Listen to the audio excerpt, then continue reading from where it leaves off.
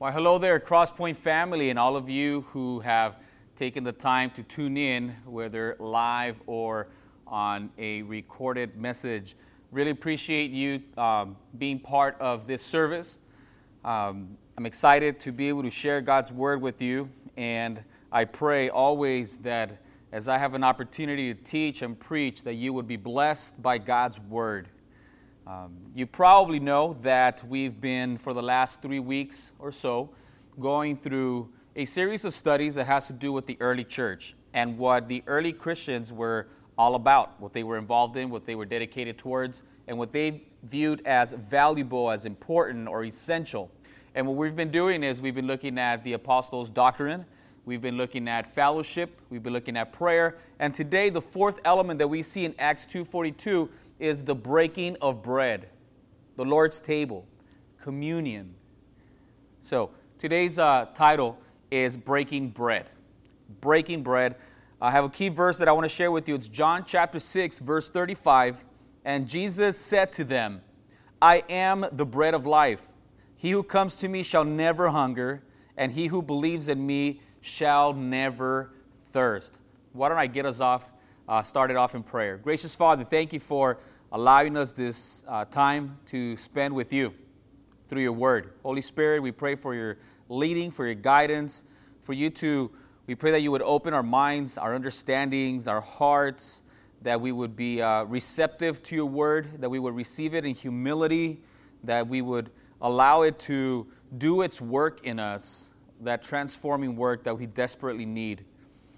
We pray for your guidance and help. I thank you for everybody who's tuning in and listening to this message. I pray for your blessing in the name of our Lord and Savior, Jesus Christ. Amen. So Breaking Bread is the title of this morning's message. The main point is this. A proper celebration or partaking of the Lord's table is an event that brings glory to God in the church, and it is a witness to the unsaved world. When we properly take part of a communion or taking the Lord's table, it's something that brings glory to God if we do it right. And it also serves as a reminder for us, but also a testimony to the world that does not yet know Jesus Christ as Lord and Savior. We're going to develop that idea, but that's really the main point that I want to share with you guys. We are going to spend time in 1 Corinthians chapter 11, very important, very interesting portion in Scripture where we find the most instruction specifically about the Lord's table. So we'll get into that. I'm excited. I want to jump into that, but a couple of things as a form of introduction. I mentioned Acts 2:42, where we get these four elements of the early church, what they were devoted to, and we realize that the early Christians observed the Lord's table along with the apostles' doctrine, fellowship, and prayer, which we've already covered. So let me talk a little bit about what the Lord's table is. It's one of two sacraments that Jesus, our Lord, left for the church, the other one being baptism. These are two commands that Jesus, our Lord, leaves us as the church. He says, go out and make disciples of all nations, baptizing them in the name of the Father, Son, and Holy Spirit, teaching them all the things that I've commanded you. And then he also, the night that he was betrayed, he is observing and partaking of the Passover meal. And we'll get into that in the message as well. But it is in that night that he institutes this new sacrament that really replaced, for the church, replaced the Passover with a new covenant, which we're going to explain. And ever since then, for the last 2,000 years or so, the church has been celebrating or taking part in communion or the Lord's table. So as Christians, here at Crosspoint, we celebrate and we take part of the Lord's table on a weekly basis. And of course, there's always a danger of taking it lightly or not coming into this experience with the proper attitude. And so we want to always guard against that. But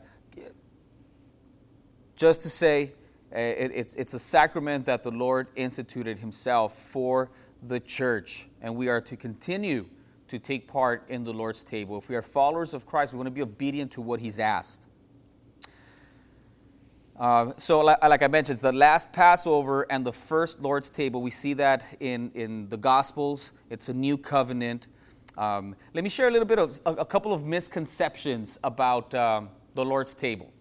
And unfortunately, because I suppose it's something so important to the church, it would be something that the enemy will want to get a hold of and cause us to divide over.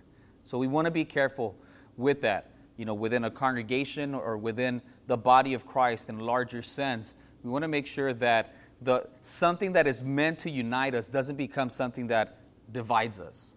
And unfortunately, if you look at church history, the Lord's table has actually become or has been something for which millions of believers, followers of Christ, have been divided over. We want to guard against that. So, one of the misconceptions, what we would say a erroneous or false doctrine, is this idea that when we take part in communion, that the elements, that is the bread and the wine or the juice that we use, that it would somehow become the literal body and blood of Christ.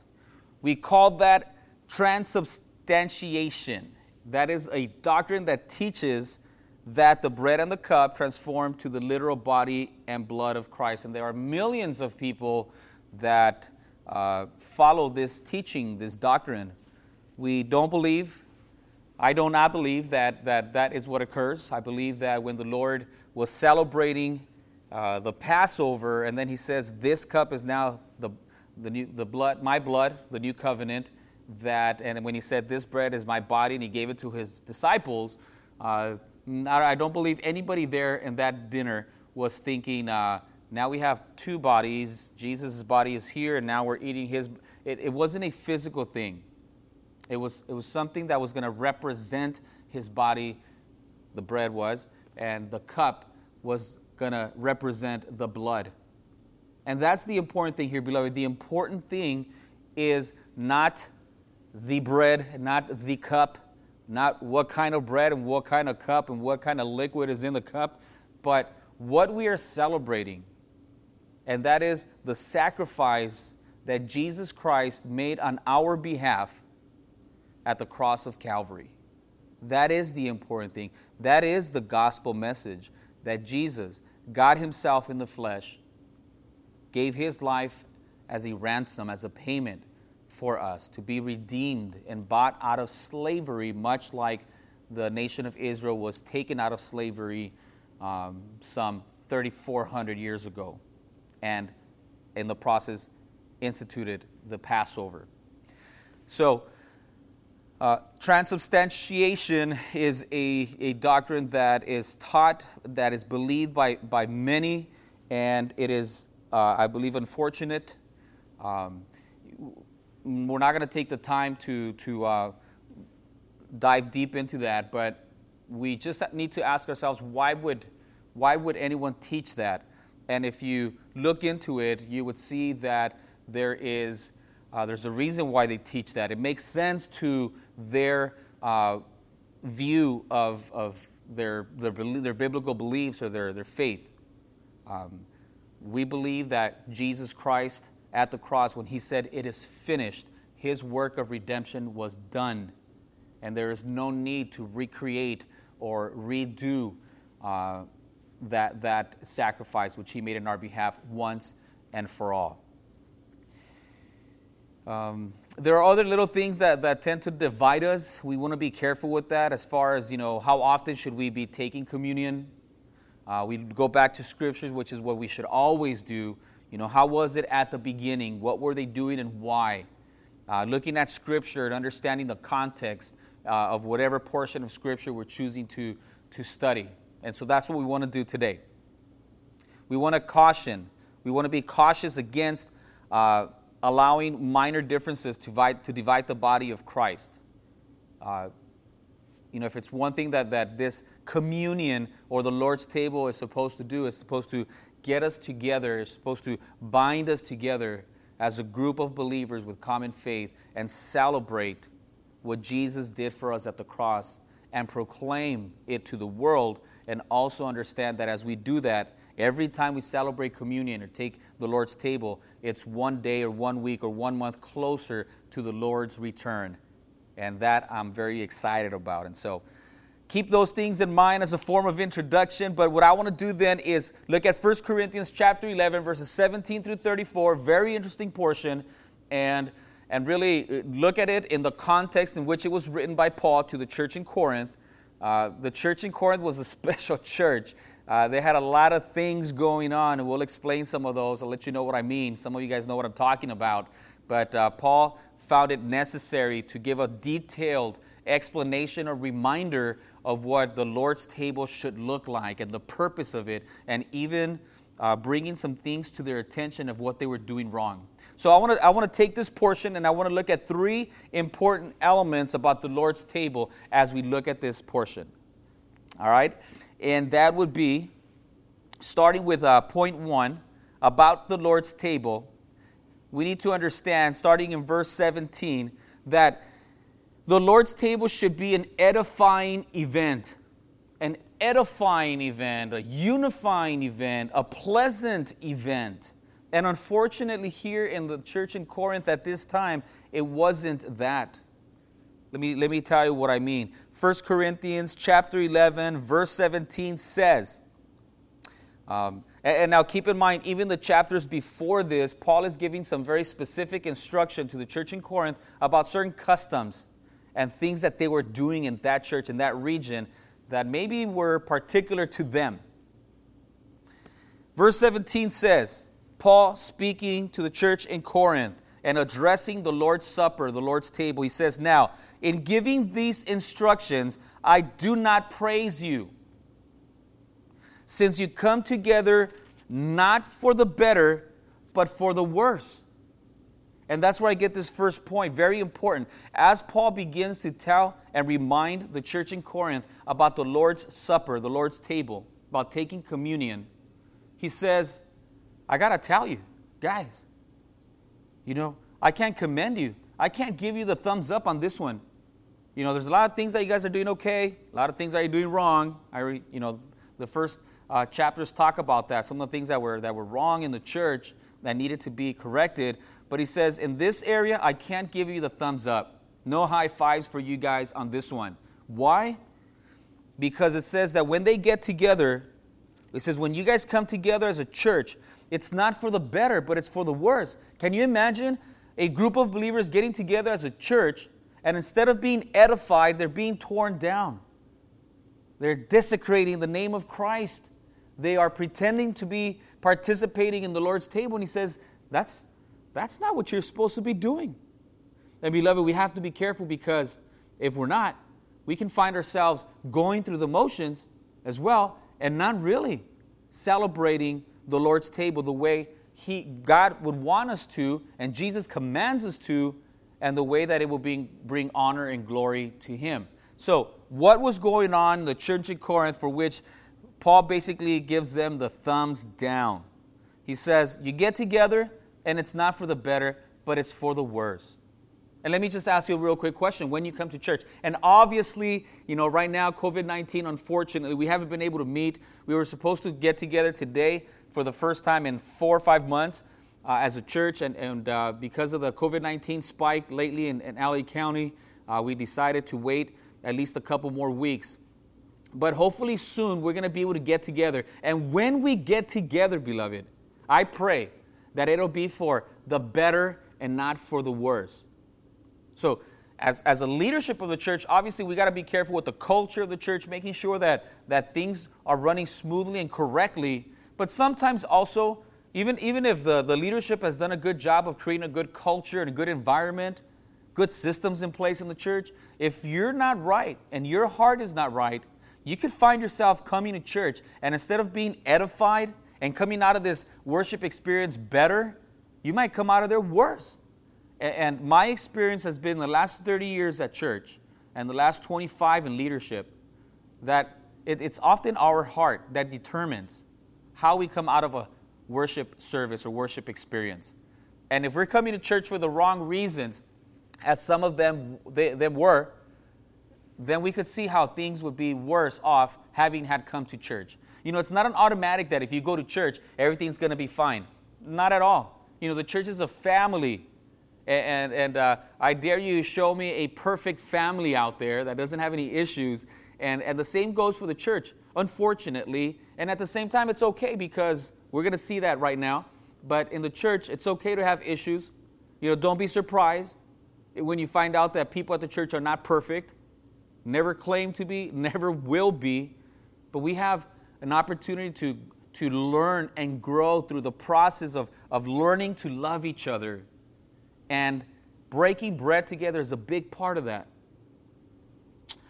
All right. So when it comes to the Lord's table, point number 1, it should be an edifying event, not the opposite. We shouldn't be worse off after having come together as a church and celebrated the Lord's table.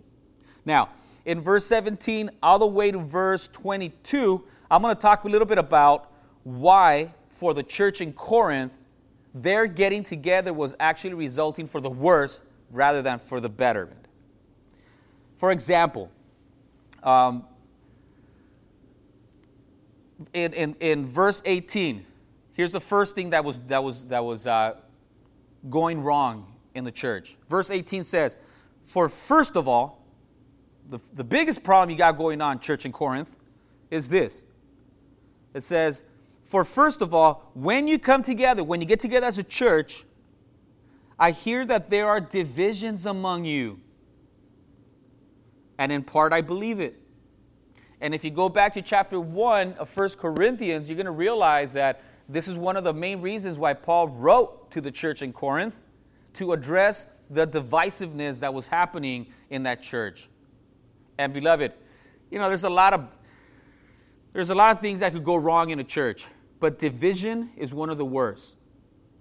When people in the church who claim to be followers of Christ, new creations through Christ, can't get along, let alone be kind and tender to each other and loving and forgiving and patient and all these things that the Holy Spirit should be manifesting through our lives. If those things are not present and instead we have divisions, that is a really bad sign. Really bad sign. When God's children can't get together. Last week we talked about fellowship and mutual encouragement and how if we say that we love God but we hate our fellow believer, we're liars. Straight out, liars. The Bible says that, 1 John. So, divisions in the church should never be tolerated. Now, the reality is that they're always going to exist in different degrees. And I realize that in our church at Crosspoint, we're never going to see perfection. We still strive for perfection. We're way off, far off, but maybe not perfection, but direction and progression. That's what I want to see. I want to make sure that we are not going backwards, that we're not getting worse, but that no matter where we find ourselves right now in 2020, that we are pointing in the right direction and that we're making strides towards progression and being more like Christ so that He would be glorified through the church, which is our principal obligation, privilege, and responsibility as a church of our Lord Jesus Christ. So, in verse 18, we see divisions. Verse 19 is a very interesting verse that you just don't hear many preachers teach on. But listen to what it says. "For there must also be factions among you, that those who are approved may be recognized among you." What? Paul is actually saying that not only does he believe that there are divisions in the church, but that factions need to arise so that as a result of these divisions and factions, the true believers will be identified. What do you think about that? That through the division in the church, the divisiveness, through the issues, the dramas, the problems, we are going to be able to identify who in the church is a genuine believer.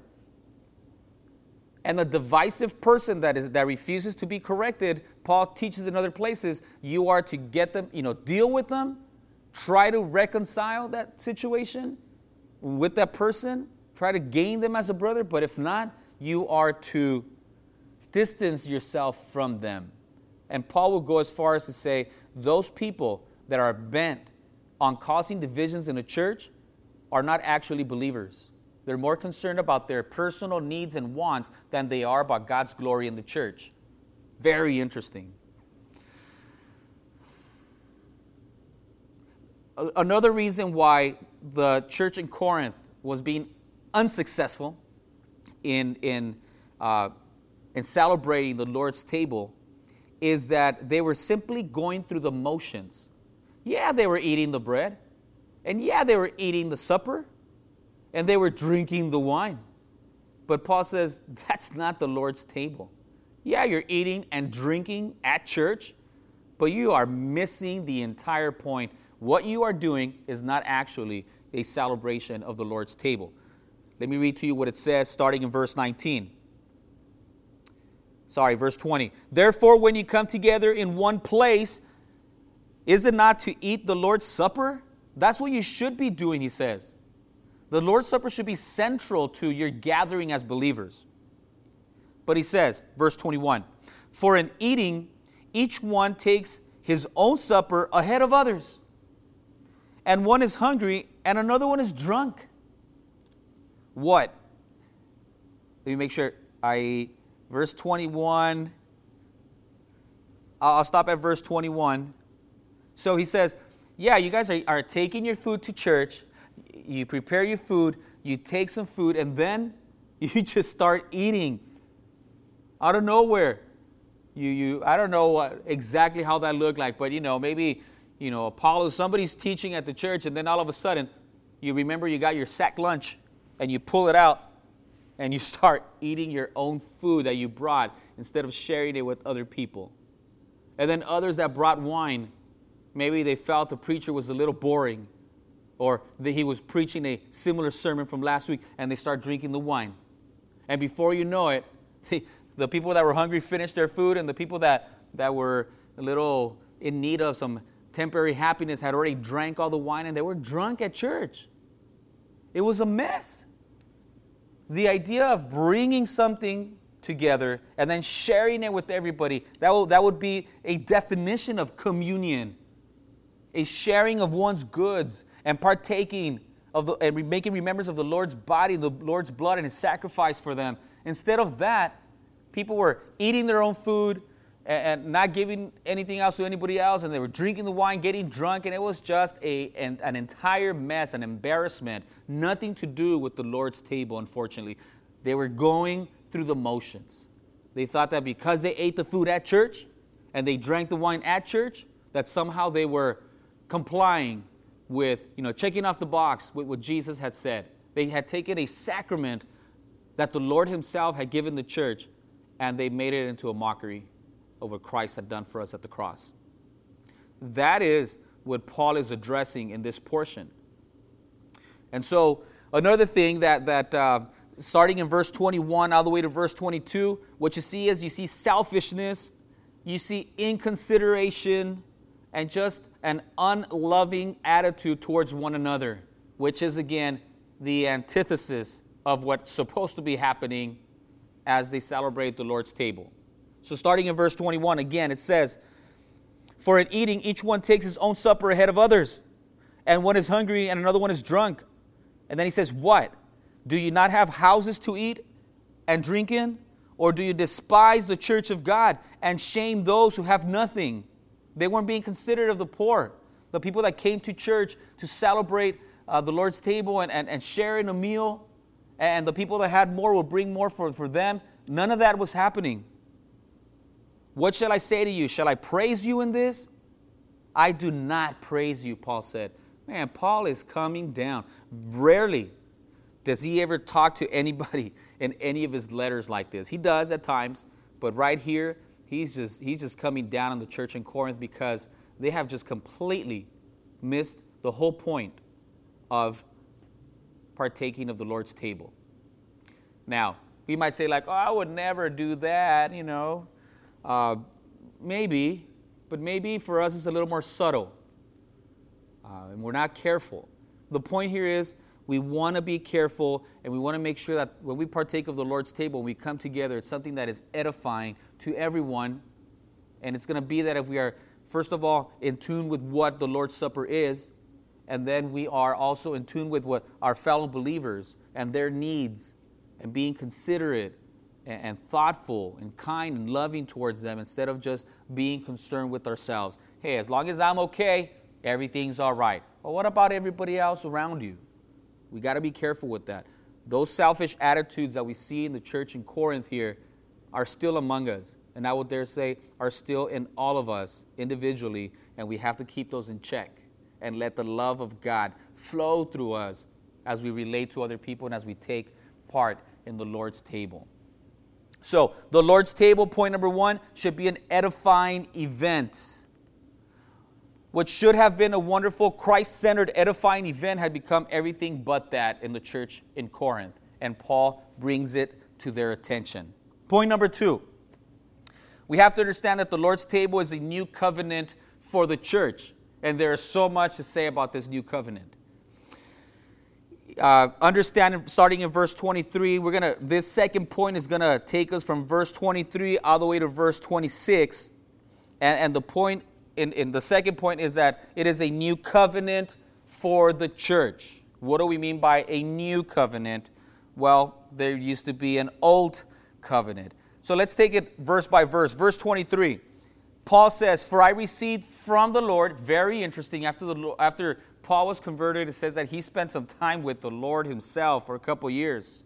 And a lot of things that Paul learned, he didn't read them from anywhere because the New Testament narratives, the Gospels, they weren't written yet.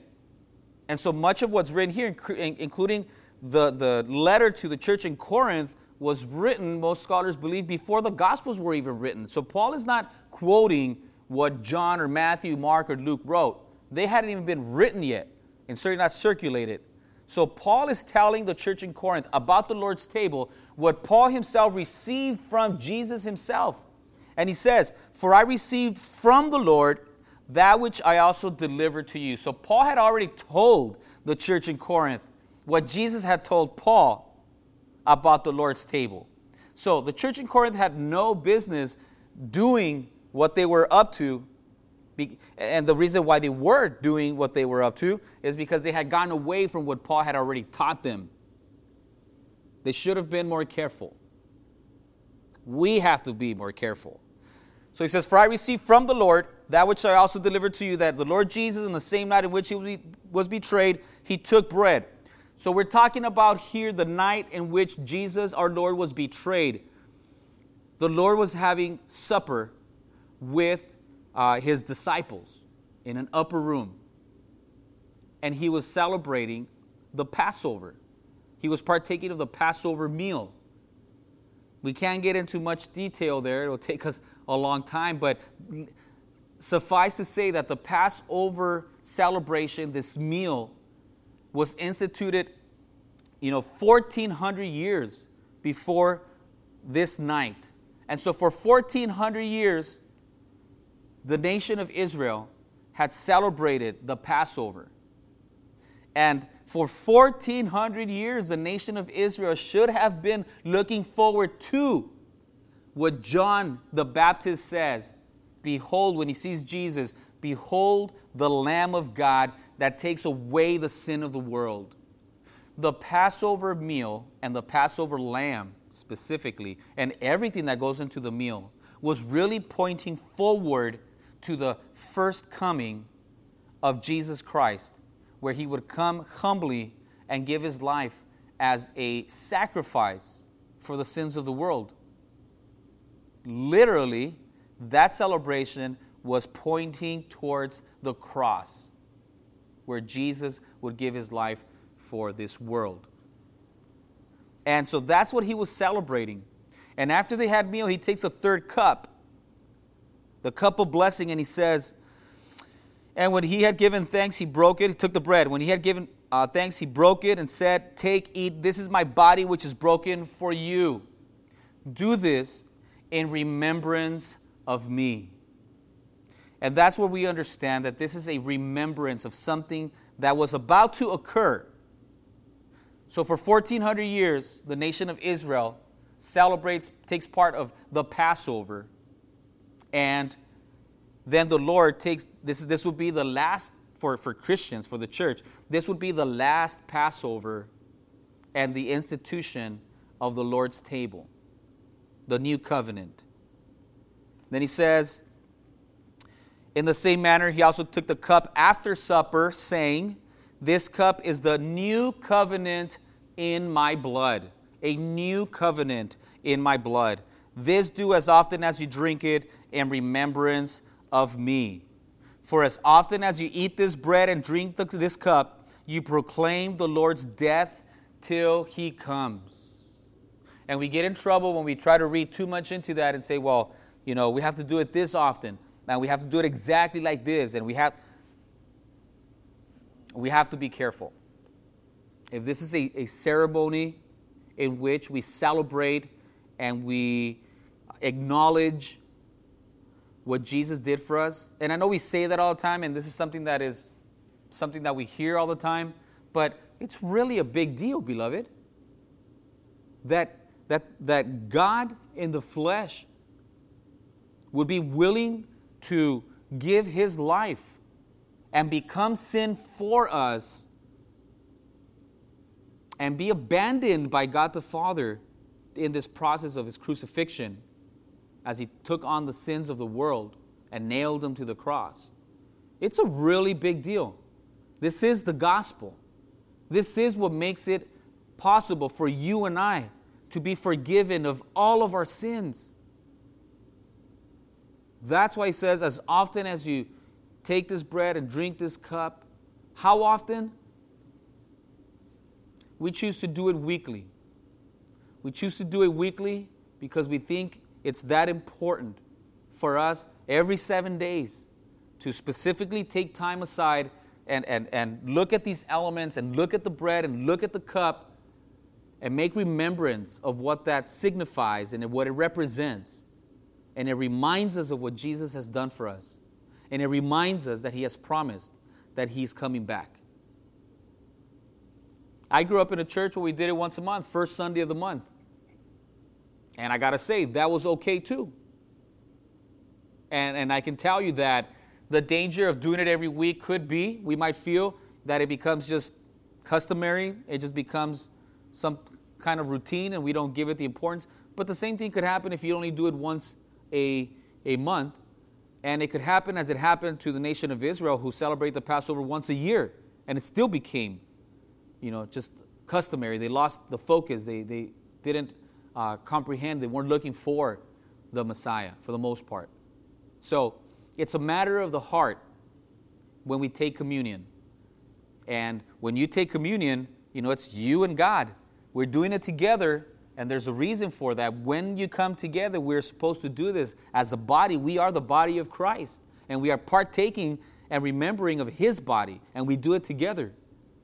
But if your heart is not right, it doesn't matter how many dozens or hundreds or thousands of people are taking the Lord's Supper with you. If your heart is not right, then that's you got a situation there.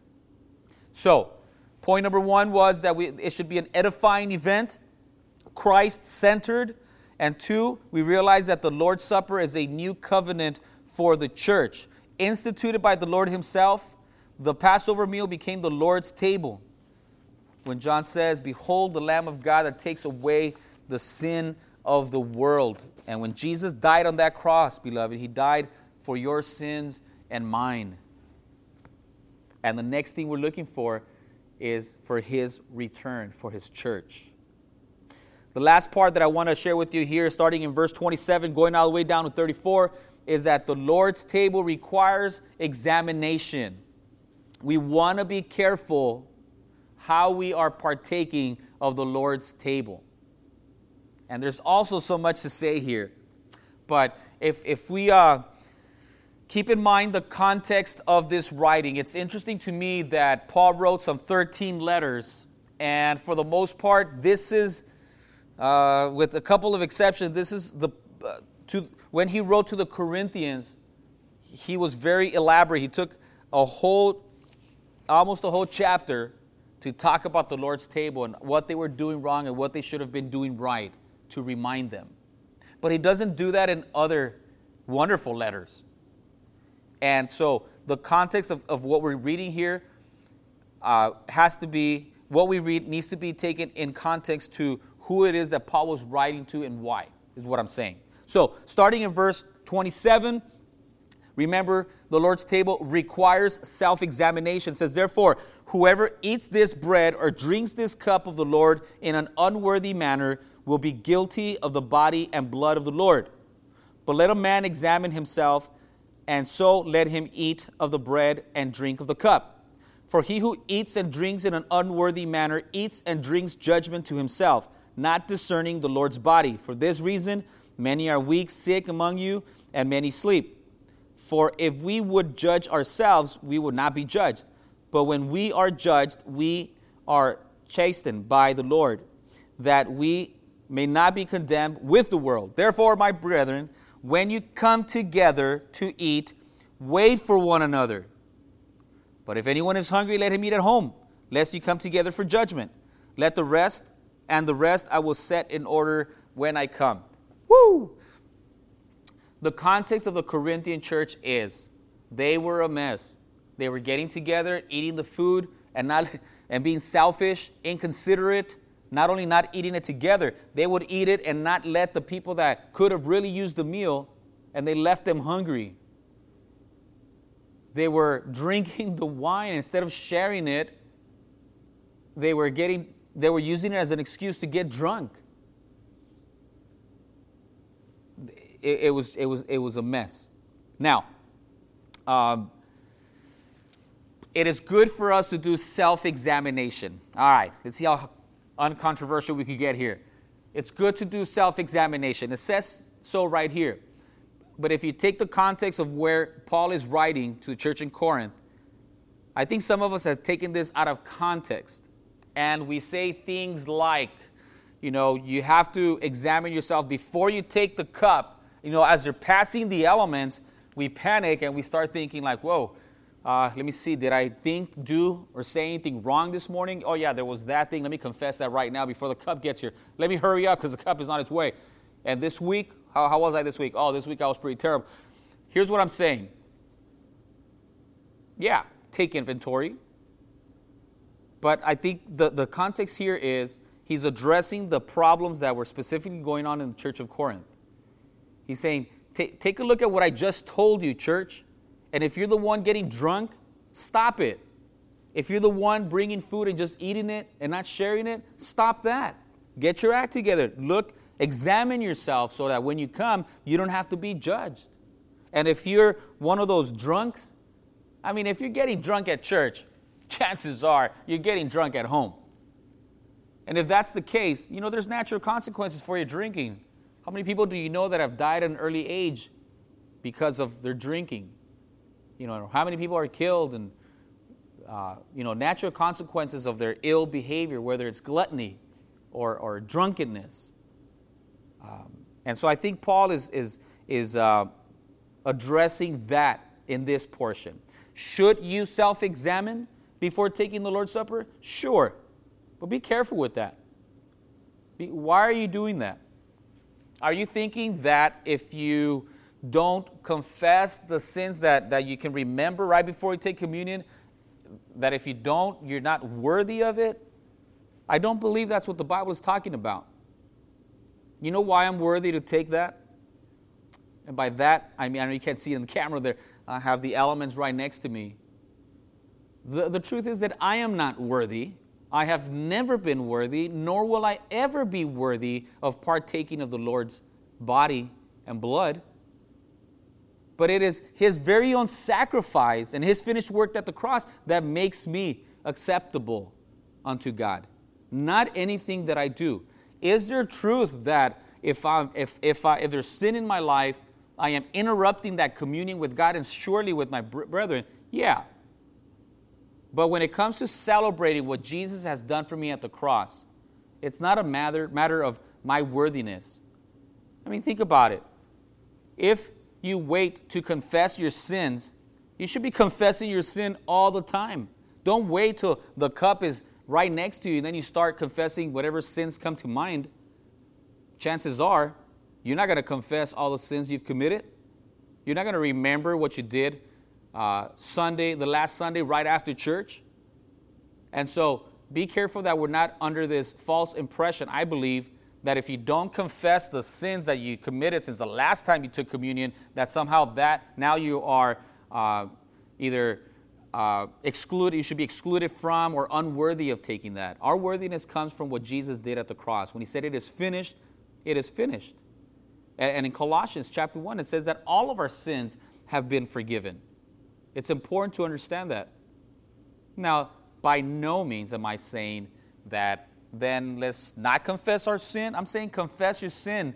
Don't wait until the cup is almost getting to you, thinking that as long as you confess your sins right before, now you are worthy to take the cup. No, our worthiness comes from Christ's righteousness when he took our guilt on the cross. All right. So, it requires self-examination, but keep in mind the context here in chapter 11 of Corinthians.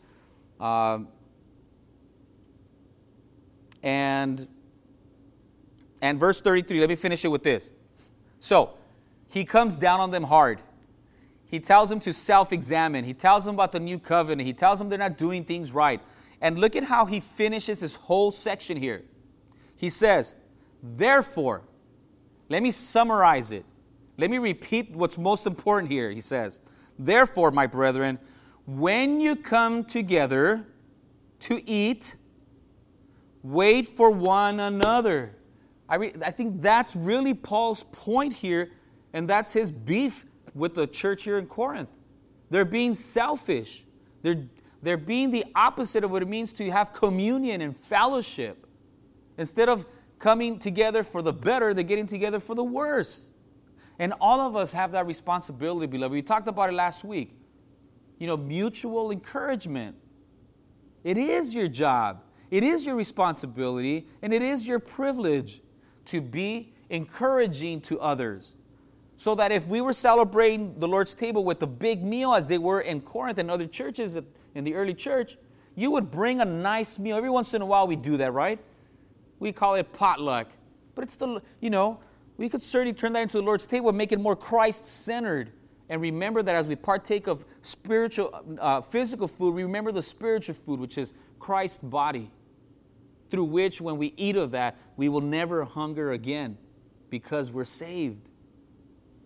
Now, when we do that, or symbolically, when you come to church, what are you bringing? A bad attitude? A sad face? A grumpy whatever? When we come together, beloved, it should be for the better. And you should bring something to share. Share a smile. Share a word of encouragement. Share some love. So that when people come, they will be better for having gotten together.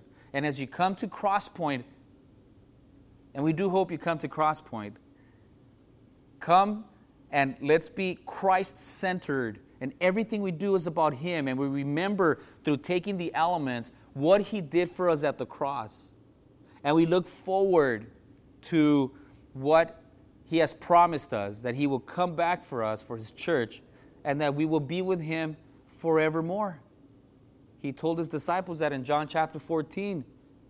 So we remember what He's done and we look forward to what awaits us based on His promises. And so when we take communion and we take this bread and we take this cup, we don't take it lightly. We do take the time every Sunday to say, Lord, thank you for what you did for us.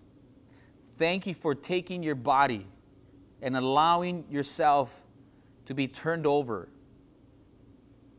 ill-treated, tortured, crucified, in order that you would pay for my sin.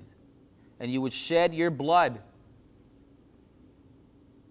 in order that there would be remission of sins, my sins, all of my sins, past, present, and future. And out of that, I am reminded that I need to live in gratitude and obedience to my Lord for what He has done. And that I am to live for Him who died for me and gave Himself for me and rose again. When you take the elements, we remember that.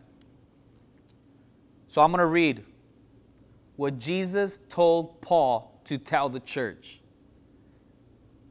For I received from the Lord that which I also delivered to you, that the Lord Jesus, on the same night in which He was betrayed, took bread, and when He had given thanks, He broke it and said, "Take, eat, this is my body which is broken for you. Do this in remembrance of me."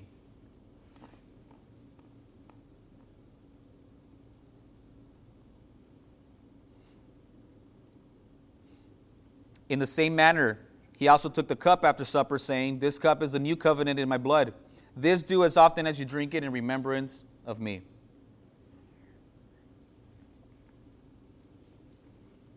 And we are reminded that for as often as we eat this bread and drink this cup, we proclaim the Lord's death until He comes. Praise God.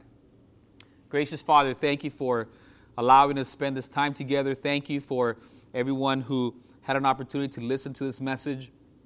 And we thank You, Father, for allowing us to celebrate and remember what Your Son Jesus did for us at the cross of Calvary. And we also remember Your sacrifice, for it is You who gave up Your only Son, Jesus, to die for us. We thank You, Holy Spirit, for revealing this truth to us, allowing us to come to repentance and to have the faith to believe and trust in Your gift of forgiveness and salvation. I ask that You would dismiss us with Your blessing. We pray in the mighty name of Jesus Christ, our Lord and Savior. Amen.